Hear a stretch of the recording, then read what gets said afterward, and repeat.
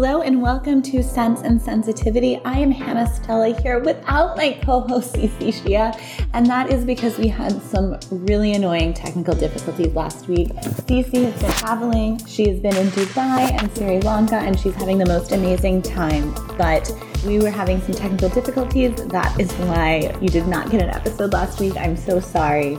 And so I'm here doing a little intro on my own. This week, Cece and I are talking about lies and liars in sort of a New York City context, and I think that you'll really enjoy it. It's a really interesting discussion. We're talking about kind of the nuance between lying in terms of absolute truth and lying in terms of perhaps an emotional truth. You know, sometimes something that isn't, this is my opinion more so than Cece's, sometimes something that isn't exactly technically true is more true in an emotional sense than the facts sort of indicate.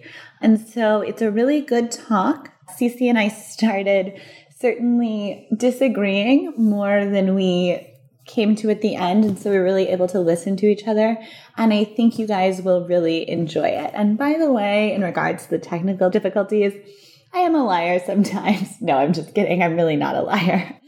But we are telling the truth. It's been, we just feel so bad, and we're so sorry, and we are working to make sure that it doesn't happen again in the future. Thank you for being here. Thank you for growing with us. I apologize for the relative brevity. I just don't think you guys want to hear me talk by myself for 15 minutes. So let's just get right into the episode. I appreciate you being here. Cece does too. We love you, and we will see you in full form next Thursday. All right, let's get into it.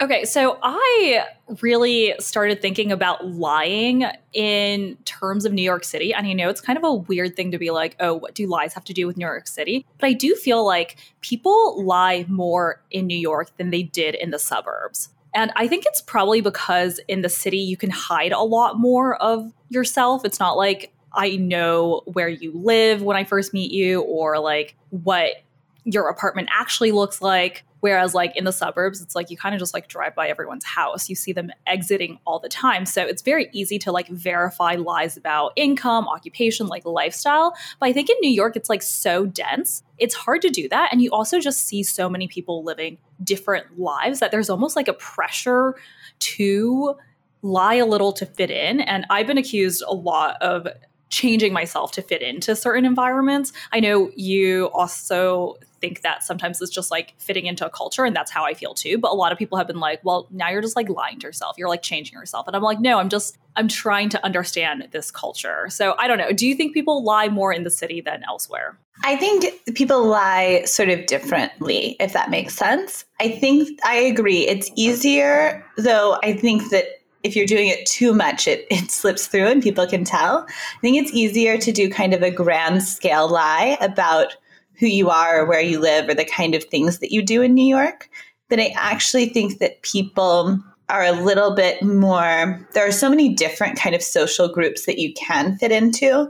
And I think that in cities, maybe not exclusively New York, though New York's the only city that I've lived in, I think there's a lot less pressure to kind of have a perfect nuclear family. And so I think people in big cities, in New York specifically, because that's what we're talking about, tend to be a little bit more honest, not like oversharing, but with their friends and stuff about interpersonal problems. Whereas I think in suburbs, sometimes people, yes, it's hard to lie about like what kind of car you drive or how fancy your house is. But I think there can be a lot of pressure to kind of pretend that your marriage is perfect or that your kids are perfect or, you know, things like that. So I certainly am not going to sit here and argue that city people lie less. It might be more, but I think it's interesting because I think it's different, if that makes sense. I think a city mom is much more likely, depending on her relationship to the person she's talking about, et cetera, to sort of be like, oh yeah, like Bruce is having a tough time, like he won't do his math homework. Whereas in the suburbs, there can be more of a tendency culturally to sort of be like, nope, my kids are perfect and they do STEM and dance and fencing. And I don't know, your kid doesn't do his math homework. Like that would never happen at my house. You know what I mean? Yeah, that's a great point. And I do think it even goes so far as to like admitting therapy. Like I remember when I was younger, admitting therapy or like saying that you went to therapy was like this huge taboo. Whereas, you know, when you're in New York, you have so many conversations with people and they're always like, my therapist says. It's just like a thing. So I do think there's like a freer disposition towards things like struggles or feelings or emotions, but also more of an ability to also lie about the external stuff. Whereas I think it's kind of flipped in the suburbs. Yeah, I agree. And I think that your example was actually a better example of the point I was trying to make, because I do think that within certain cohorts in New York, people are very competitive about their kids. And so I think like your therapy example or sort of marital struggle, feeling struggle examples was a good one. Like I think people are much more open about mental health. I think that's what I was trying to get at anyway. Yeah. And I think maybe it just has to do with like the density of people, that if you run into enough people, some of them will inevitably talk about their struggles in some way, whereas you just run into people a lot less in the suburbs, like in the grocery stores. And there's kind of this, there's this like facade that you feel like you have to put on because there's only so many touch points you have with someone. So like each moment you run into someone at the PTA meeting or like at the dance rehearsal, it just feels like it is a moment now to like perform rather than necessarily a moment to just be real in some way. Mm-hmm. I think that makes sense. Yeah. So I wanted to ask about what our first lies were, or like what you remember to be the first time you lied, whether it was intentional or unintentional. My first kind of lie story, I'm going to answer the question a little differently. I mean, I used to lie all the time. Like when you're a kid, I think that there can be a lot of social pressure to fit in, or if you have something going on with your parents and your friends have like great parents, you maybe don't want to talk about it. Kids are so gossipy. I certainly was not immune to that. But my first story of like lying that I remember, actually, I was not lying. For my third birthday party at school, this is like one of my earliest memories. For my third birthday party at school, I went to a Montessori school, and at Montessori, there's a thing, they do a celebration of life for your birthday. It's basically like it's like a tiny birthday party at your school. But part of it was that your family brought in a special snack.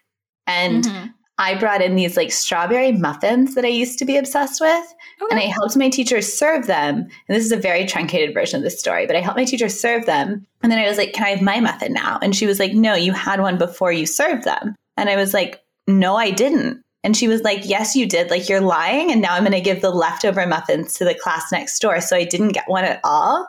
What? And I'd never been accused of lying. I mean, I'm sure I had. I'm sure that as like a small kid, like my mom was like, did you draw on the wall? And I was like, no, but I was lying about that. That was the first time I'd been like accused of lying about something that was important to me because it was my favorite snack. And I wasn't lying. And it just, I don't know, it's something that it's like a core memory. So that's my first like interaction with lying that I remember. Yeah, I mean, I remember lying about other stuff, nothing sort of super significant. And I don't remember kind of a first lie. What about you?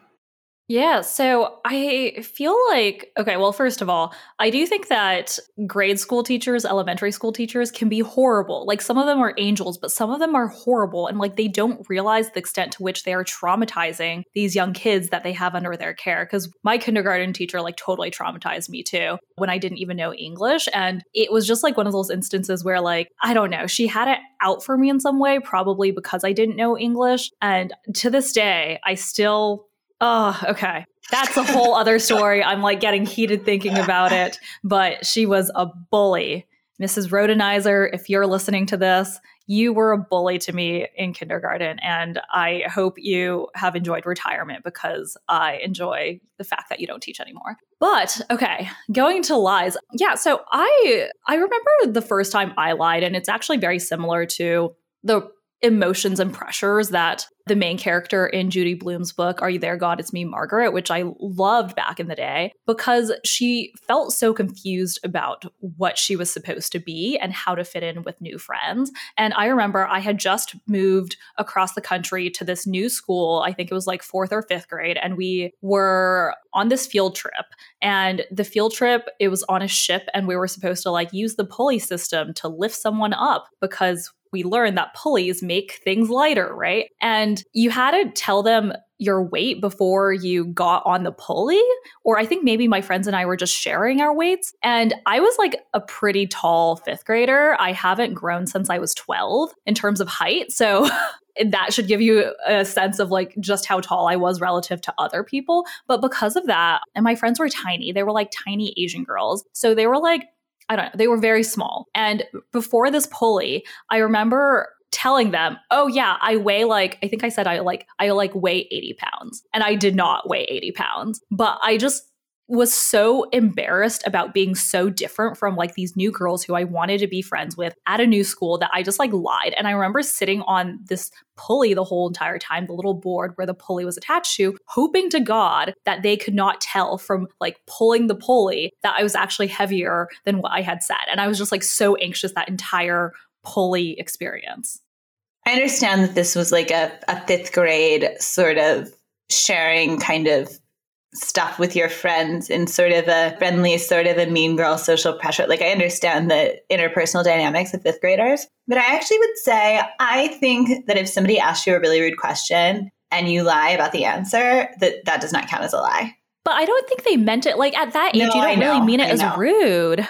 You're just like, oh, I'm a fifth grader. And it's like before prepubescence gets to you. And I remember like saying that, but then I just felt bad. I was like, oh my God, like I'm lying. I think I intentionally and unintentionally did it. I don't know. Do you have experiences where like you say something and then you're like, why did I do that? Yeah, sort of.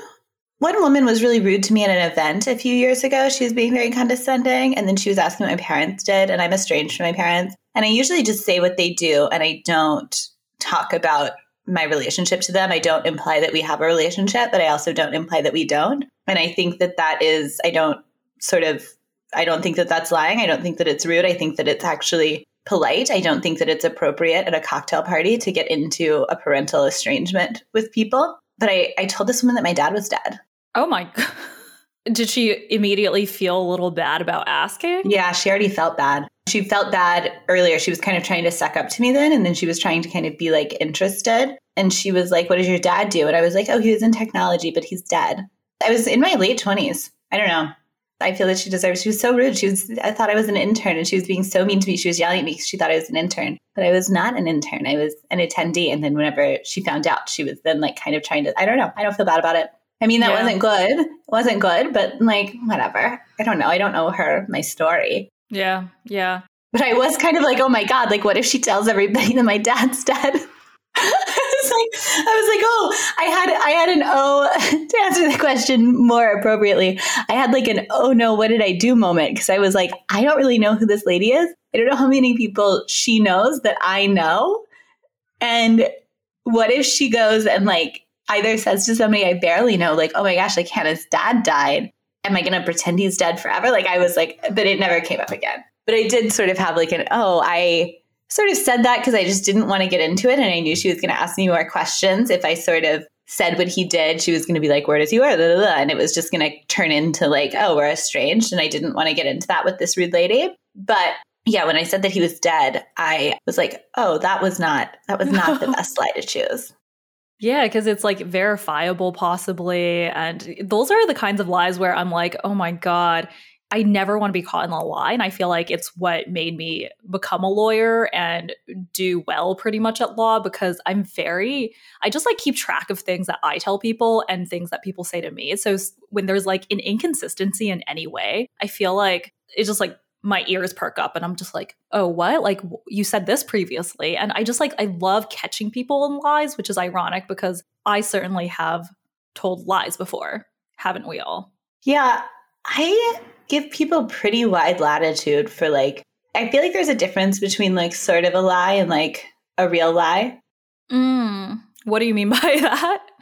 No, explain. I just mean that like sometimes the answer to a question is so overly detailed that it becomes like a drag on the conversation to sort of get into all of the details and all of the semantics. And so I think often people will say something that isn't exactly technically true, but captures the spirit of the answer. this would not be a lie, but the best example I can think of is like, if you are a nuclear physicist who works like very, very closely with like the Biden administration and all of this stuff, like, of course, then there's like national security concerns, but disregarding that, somebody at a party asks what you do and you just say like, oh, like a science thing, or like I'm a scientist, like that's not really like explaining it. Do you know what I mean? Yeah. And I actually love those kinds of answers because I feel like, especially in New York, a common question every time you meet anyone is like, what do you do? And for the longest time, I never wanted to get into it. And I have some friends in finance who also never really want to get into it. So they're just like, something, or like, I don't talk about it, or something that's like, see, what? I would rather somebody lie. Then just say, I don't want to talk about it? Yes, I think that's so annoying. That annoys, oh my God. I'm like, you little pretentious motherfucker. You don't want to talk about your dumbass sell-side job? Like, okay. I find that so, I don't know why. I mean, I never ask people what they do unless it like comes up, but I would be so annoyed if I asked somebody what they did and they were like, I don't want to talk about it. And then I found out that they worked at Brown Brothers Harriman. Okay. Why is that so pretentious if it's just like, oh, I don't want to talk about it, let's talk about you? Like, maybe the phrasing was wrong, but... Yeah, no. And I mean, maybe I'm just imagining a situation that will annoy me. And I'm being silly. Like, it's lighthearted. I'm not like offended. But I think that whenever you say you don't want to talk about something, it actually makes it more of a thing. Do you know what I mean? Mm-hmm. Like, this is like, so I suppose it's a lie. I lie all the time when I meet people, when I'm talking about my parents, because I am estranged from both of them. And I intentionally just if I'm meeting somebody in a casual way and they're like, where are you from? And I say, I'm from Texas. And they say, do your parents still live there? I say, yes. And then I just kind of like answer the questions in a vague way that probably implies that like I'm still on good terms with my family, right? Mm-hmm. Because that is like a simpler way of explaining it. And in that context, it doesn't really matter. And then if I get caught in it later, I'm like, yeah, I don't know. Like, I met you at a cocktail party and I didn't feel that it was like an appropriate time to get into like why I don't talk to my mom. And so I just didn't talk about it. I've never had anybody be offended by that. But I think that whenever you say, so if somebody doesn't want to talk about their job, and they have what is an impressive but very normal job, like they work in private equity. If you're at a party in New York and somebody says, what do you do? And you say, I work in private equity, then they kind of like know what that means. They know what that is. If you say, what do you do at a party in New York? And somebody says like, I don't want to talk about that. Let's talk about you. They're actually, I think that then you are implying that you have some like super cool, like interesting, like crazy job where I'm going to be like, what the fuck does that guy do? That he won't even talk about it? Like he won't even mention the title. Do you know what I mean? Yeah. And I think that might be a way of phrasing it for sure. Mm-hmm. I don't even ask people what they do. So, well, okay, that's good. And I think, so I actually identify a lot with the people who like don't want to talk about what they do, because I think I have been in so many situations where someone asks you what you do, which you wouldn't do, which is great because I actually think it's like an overused question. And then the conversation just becomes about work all the time. Or like if they find out you're in the same industry or like have knowledge of their industry, you just keep on talking about it. So I was like at a brunch and some girl, I don't know, she started talking about like she worked at KKR and then just like started talking about the value of her investment vehicle that she was in charge of. And then like 15 minutes later, I was just like, I am still in this conversation about an investment vehicle at a brunch. And the urge to not be in those conversations so much was so high that I was like, okay, if I can, I want to avoid talking about work as much as possible. And I realize now that it's like, it's a little weird to just be like, I don't want to talk about it. But I do think the people who say they don't want to talk about it, it's like they're caught between two tensions. One is they don't want to lie. And two is they don't want to have those like work-centric conversations. So then they pick this like third option. But you're right. Like another way to avoid it is to just like tell a little white lie. I think you can also combine I think my preferred option in that scenario would be to be like, I'm in finance, but I'm so bored of work. Can we just like talk about anything else? You know what I mean? Like you can answer the question honestly and vaguely and then completely dismiss the topic. Yeah. And if you say that you're bored of work and want to talk about something else, if somebody wants to talk to you about their work, it then becomes like very awkward and embarrassing for them to ask you about your work, especially if your work is very corporate. I think it's probably more difficult if you are a poet to be like, I'm a poet, but I'm so bored of work. Can we talk about anything else? Like, I think people are like, no, like I've never met an actual poet before. Like I want to know about that. And so I think depending what you do, maybe it is more flexible. But yeah, I think that you can tell people that you don't want to. I also think if you're vague, if you say, I'm a lawyer, instead of like, I'm M&A attorney at Cravath and my practice is like this and this, like, I think the more vague your answer, the more that communicates to people without you saying it, that you're not really interested in getting into it and having a conversation about work, if that makes sense. Yeah. And I do think a lot of the people I know who don't want to talk about what they do are a lot of like men who are dating in New York and they kind of don't want to be like a finance bro for potential people to like kind of latch onto that. And I do think, I mean, I'm kind of on finance bro seeking TikTok a lot, and seeing those TikToks, I'm like, okay, you know what? I kind of understand it, why you wouldn't want to like broach it at all, because there's a stereotype and there's like a certain larger than life persona that's associated with it that you might want to just like stay away from. Yeah, I suppose I just think that if you stay away from aggrandizing your hedge fund, that achieves the same goal without making you seem just so annoying. I love it. I love it. So I also looked into like a little bit about why we lie. And it turns out that pretty much there's like very few people who don't lie ever. But for most people, even like quote unquote good people, we all lie some of the time. It's just like naturally what we do with everything. But there's like some conditions that make us more prone to lying. And this is based on a book called The Honest Truth About Dishonesty, How We Lie to Everyone, Especially Ourselves, which is by Dan Ariely, who studies things like lying. And he kind of found that there are a few things that increase our propensity to lie. And one of them is when the payoff later in the future is like more distant. So this is like, you know, I tell you that, you know, if you do something, then you get money further in the future, like 5 years from now, then you're more prone to lying about something versus if I told you, hey, the payoff is like tomorrow or immediate. And I don't really know why that is, but maybe we just think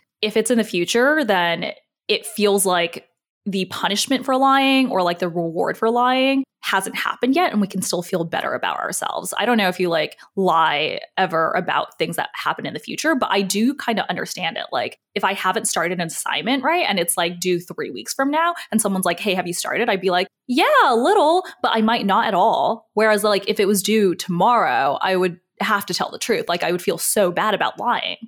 Yeah, well, it's because you can make up for it.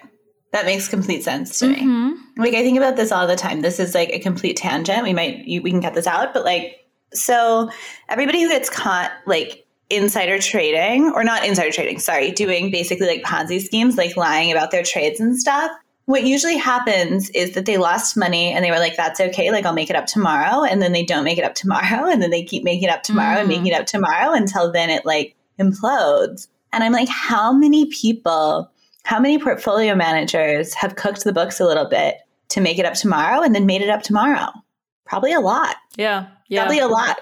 So I think that's the sort of, that makes complete sense to me as in terms of the psychology. And like, that's the kind of thing where, yes, it's better to be honest. But for me and my like interpersonal reactions with people, if I was like talking to my friend, like a friend of mine has a suitcase of my clothes. And if I call her when we finish recording this and I say, hey, did you ship my clothes? And she says yes. And then she immediately goes, gets my suitcase and goes to FedEx and ships it. And then if I found out that actually she said yes and then she did it right away after, yeah, it was a lie, but like, what do I care? You know, like, yeah, it would be just as easy to say, oh my God, no, I'm so sorry I didn't. I'll do it right now. But like, to me, it's a distinction without a difference in terms of like the effect. And I think that's why people are more likely to lie in those scenarios, because they feel like in the long term, I can make it up and who cares? Yeah, yeah. And it's almost like a lie that we tell ourselves all the time too. And okay, maybe not like a literal lie, but I do think in order to keep on living another day, like surviving another day, you kind of have to tell yourself the quote unquote lie that your life is going to get better, right? Like everything is going to get better. You're going to figure things out. Like it's all going to be okay one day.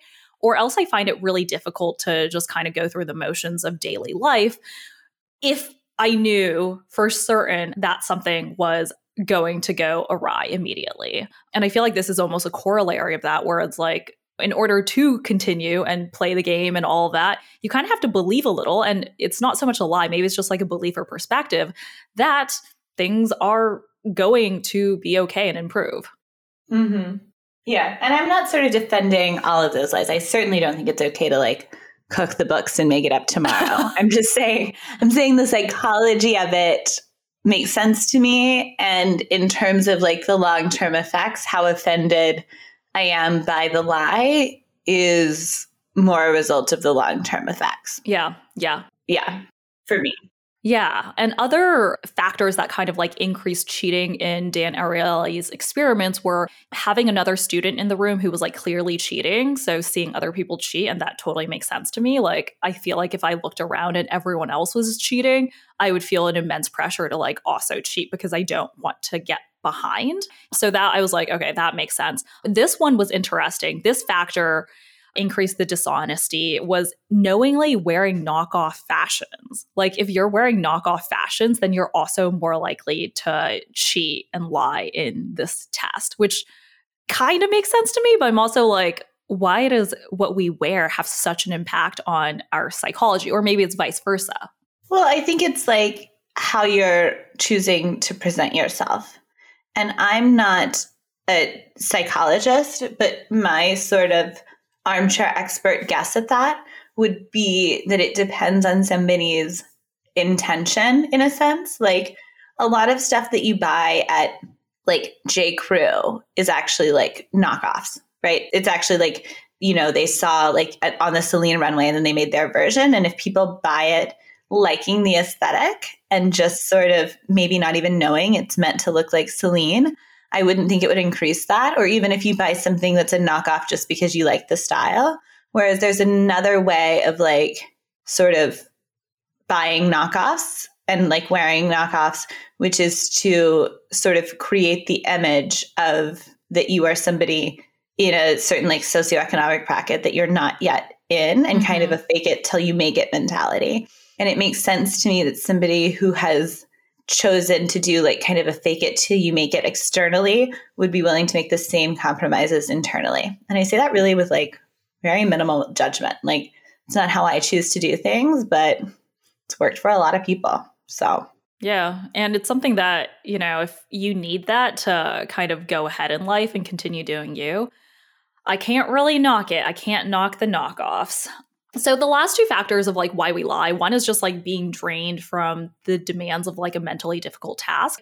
Okay, so this is actually like a study where they found that people were much more likely to lie at the end of the day versus the beginning, because you're just like so much more mentally drained. You're so much more likely to like, I don't know, have that drink and say you didn't, to like smoke that cigarette and tell your family that you didn't, because I think being truthful does take mental effort. And sometimes like we just need to kind of lift the pressure valve on that a little bit by lying, by deviating.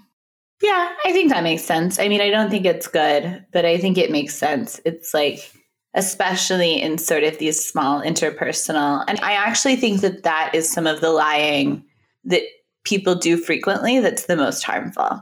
And so I really don't want to sound like I'm condoning it by saying that I understand it, but I understand how like at the end of the day, when you get home and your husband asks if you did something and you didn't do it, and like just not wanting to have that argument when you've already done your whole day, how that's like the number one time where you're going to say you have when you haven't. Unfortunately, I also think that that is some of the lying that we do that ends up being the worst and the most damaging. And that's the most important to try and stop doing. Yeah. Yeah. Because it's always like the people who are closest to us to whom like we should try to minimize lying to, right? Like those are the moments where it is your loved one. It's not like stranger at a dinner party. It is like the people to whom you kind of have an ethical obligation almost to be truthful or try to be truthful. And then the last reason why people lie a lot is if they think that lying will help their teammate or their friend in some way. And this one I totally get. I feel like this one, I don't even know if I really think it's a lie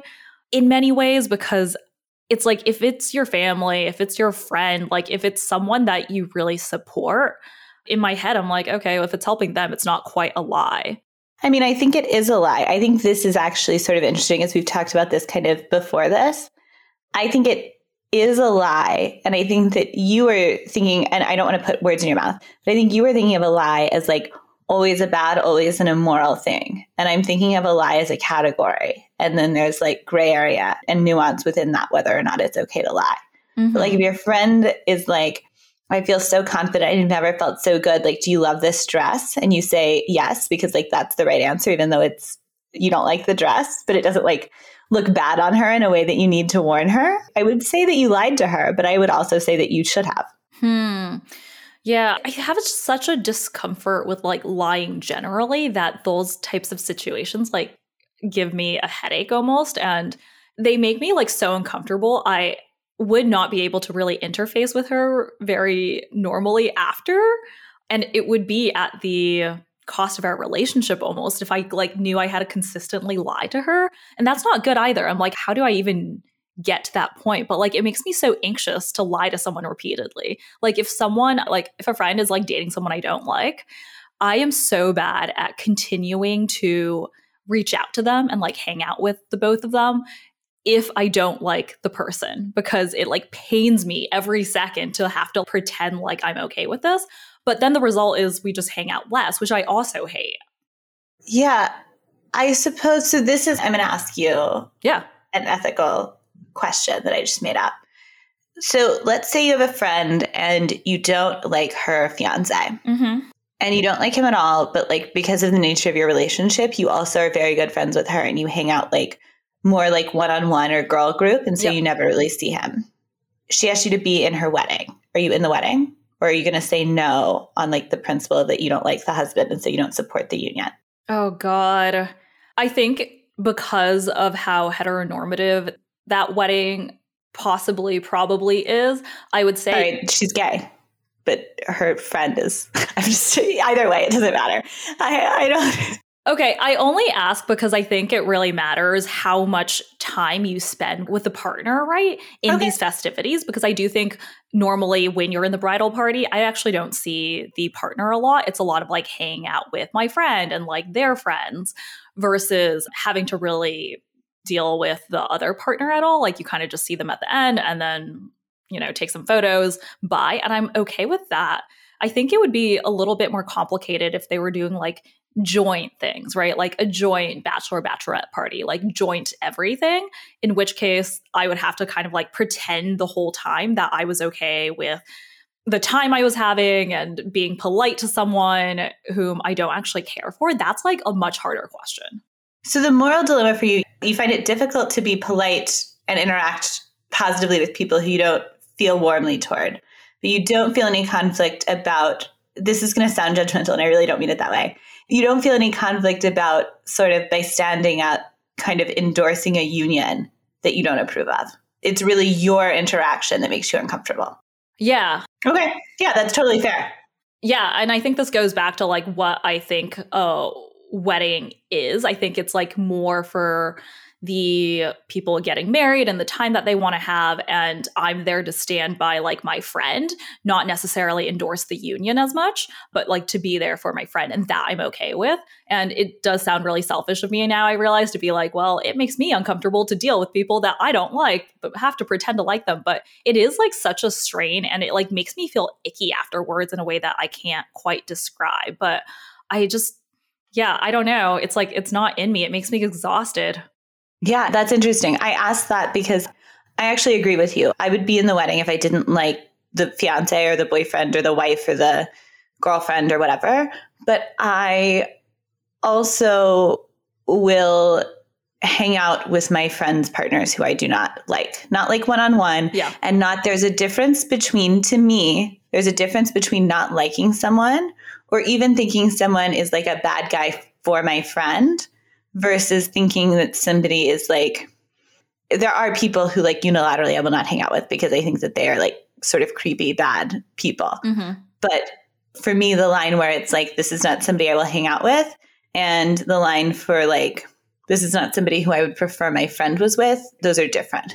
Yeah. And so if you're somebody who I don't think is like dangerous to be around or gross to be around, but I just don't like you, like to me, I don't feel that it's disingenuous personally to have a polite conversation with them in support of my friend because that's what she's pursuing. Yeah. And if she asked me what I thought, I would say I would.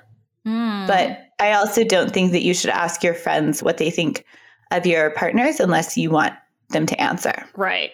Like never ask a question which answer you may not want to hear. Mm-hmm. Yeah. So I kind of want to talk a little bit about that point, which is just like common lies that we've heard or told, and also just like lies of omission, like the fact that you might hang out with your friend and their partner and just never ever mention that you might not like them. And I think this kind of is something I see online a lot too, right? Which is someone showing their lives and then like the comments might be all like, you didn't talk about this, you didn't talk about your parental help, you didn't talk about like your privilege. And there's a lot of accusations about not fully disclosing background privilege or assumptions that suddenly makes it a lie in the eyes of the viewer. And I always found that like very interesting. Yeah, I understand where it comes from, particularly when people really go out of their way to deny it. But I've always thought that it's a little bit bizarre because it would be impossible for somebody to disclose everything about their background in every single video. Mm-hmm. And I also feel personally that sometimes when people get in trouble for this, using just context that the creator has put in the video, it is obvious that that is happening. Yeah. If that makes sense.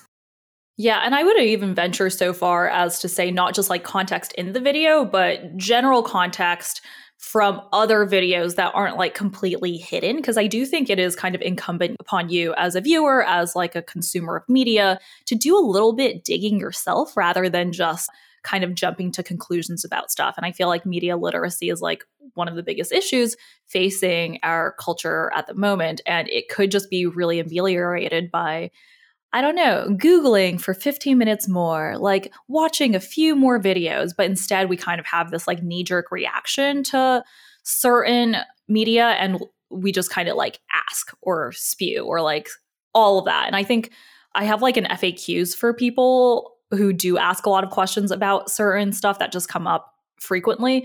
And people still ask the same questions over and over. And I get that where it comes from, like, you know, they don't necessarily have to look, but I feel like the people who do take time to look and then contact me afterwards, I'm much more likely to respond to them actually, because it kind of shows that like you did your homework a little bit rather than just looking around at the world and being like, I want to know about this. Please tell me this. Like, just give me the answer to this.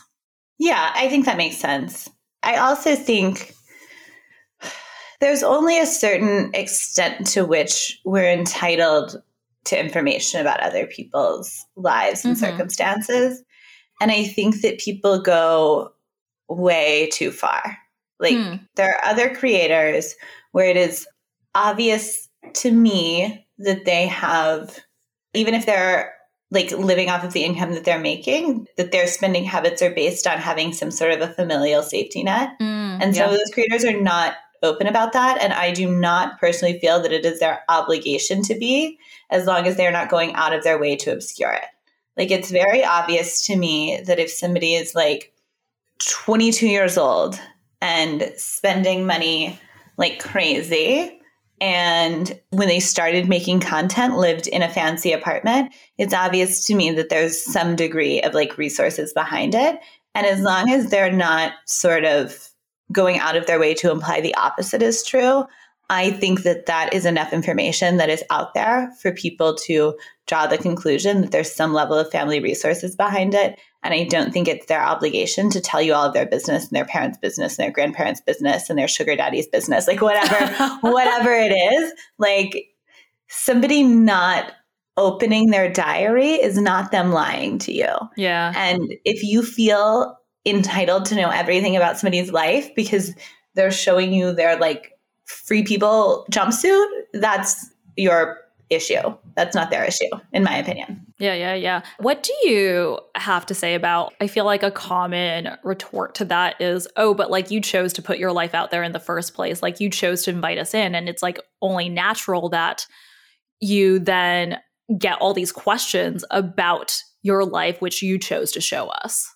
My answer is that I am invited into my actual real life personal friends' lives all the time.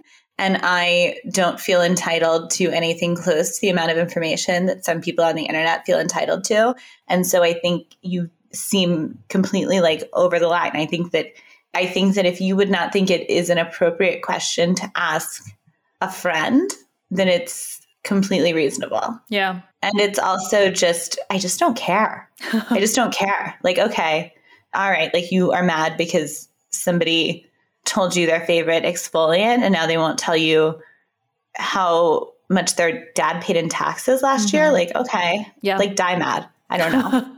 Yeah, I totally agree. And I think this is something we can kind of like take from just consent culture, which is like, you know, you can consent to one thing, right? But not consent to something else, right? It's like, I consent to a kiss. I don't consent to like, I don't know, having sex. And that's like totally fine. And I feel like there's this relationship to when we do invite people into our lives, even the same as like, you know, I invite you into my living room, but like maybe don't go poking around the attic because I haven't invited you there. And I think there's kind of an all or nothing mentality sometimes when it comes to like what we tell people about anything, that it then becomes like, oh, well, you put it there in the first place. And it's like, no, I invited you into my living room. I didn't invite you to like into my bedroom. Right. No, exactly. And I don't know. I just think that, I mean, it's fine. You can't really stop people from, I understand having the question, right?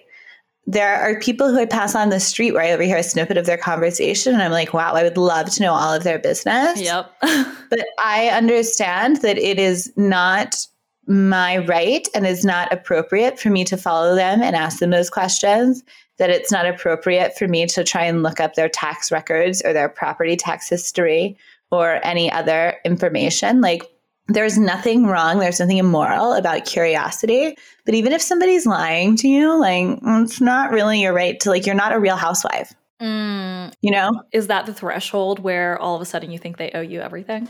No, I didn't mean Real Housewives owe you everything. I meant you as a person who is like investigating people on the internet or investigating your friends. You are not a cast member on a reality TV show where it is your job to know each other's business, dig up each other's business and bring it up for a plot line. That's what I was saying. I was not saying if somebody's a Real Housewife, you should do that. I'm saying that, like, if you think that your friend Sandra is like being kind of sketchy about what's going on with her and her husband's finances, if she's just your normal friend Sandra, like, you can decide whether her sketchiness means that you don't want to be friends with her. But I don't think it's appropriate for you to go digging into it unless Sandra is your castmate on The Real Housewives of St. Louis, in which case, like, that's part of your job. And by being on that show and being sketchy about her finances on that show, she knows that way. Do you know what I'm saying? Like, it was just a reality TV joke. Yeah. Sorry. I don't watch Real Housewives, but I appreciate, I appreciate the nuance. You don't? No. I mean, I've seen it, but I don't watch it religiously. Okay. Well, you know enough to, make jokes about it. Okay. So I kind of want to finish up by asking, like, do you think there are any ever acceptable lies, like face tuning or like editing your photos or, I don't know, like embellishing things on your resume? Or I think this is like the most legal cheating, lying, which is a lot of people do on their taxes, right? Like things that are business expenses are actually, do you think there's anything like that that are acceptable within that realm? Yeah, but I think it's one of those, I can't define it, but I know it when I see it. Like porn. Yeah, I think that there are a lot of lies that are pleasantries, a lot of lies where it's just not really people's business. I think something that I run into a lot is sometimes people will ask me like a really invasive question on the internet, and I will say something that is like very obviously a lie. But like that, if something's so obviously a lie, that is what we, my dear friends, call a joke. Like somebody asked me how much my rent was and I told them it was $25,000 a month. And then all these people were like, oh my God, like 25. And I was like, guys, use your noodles.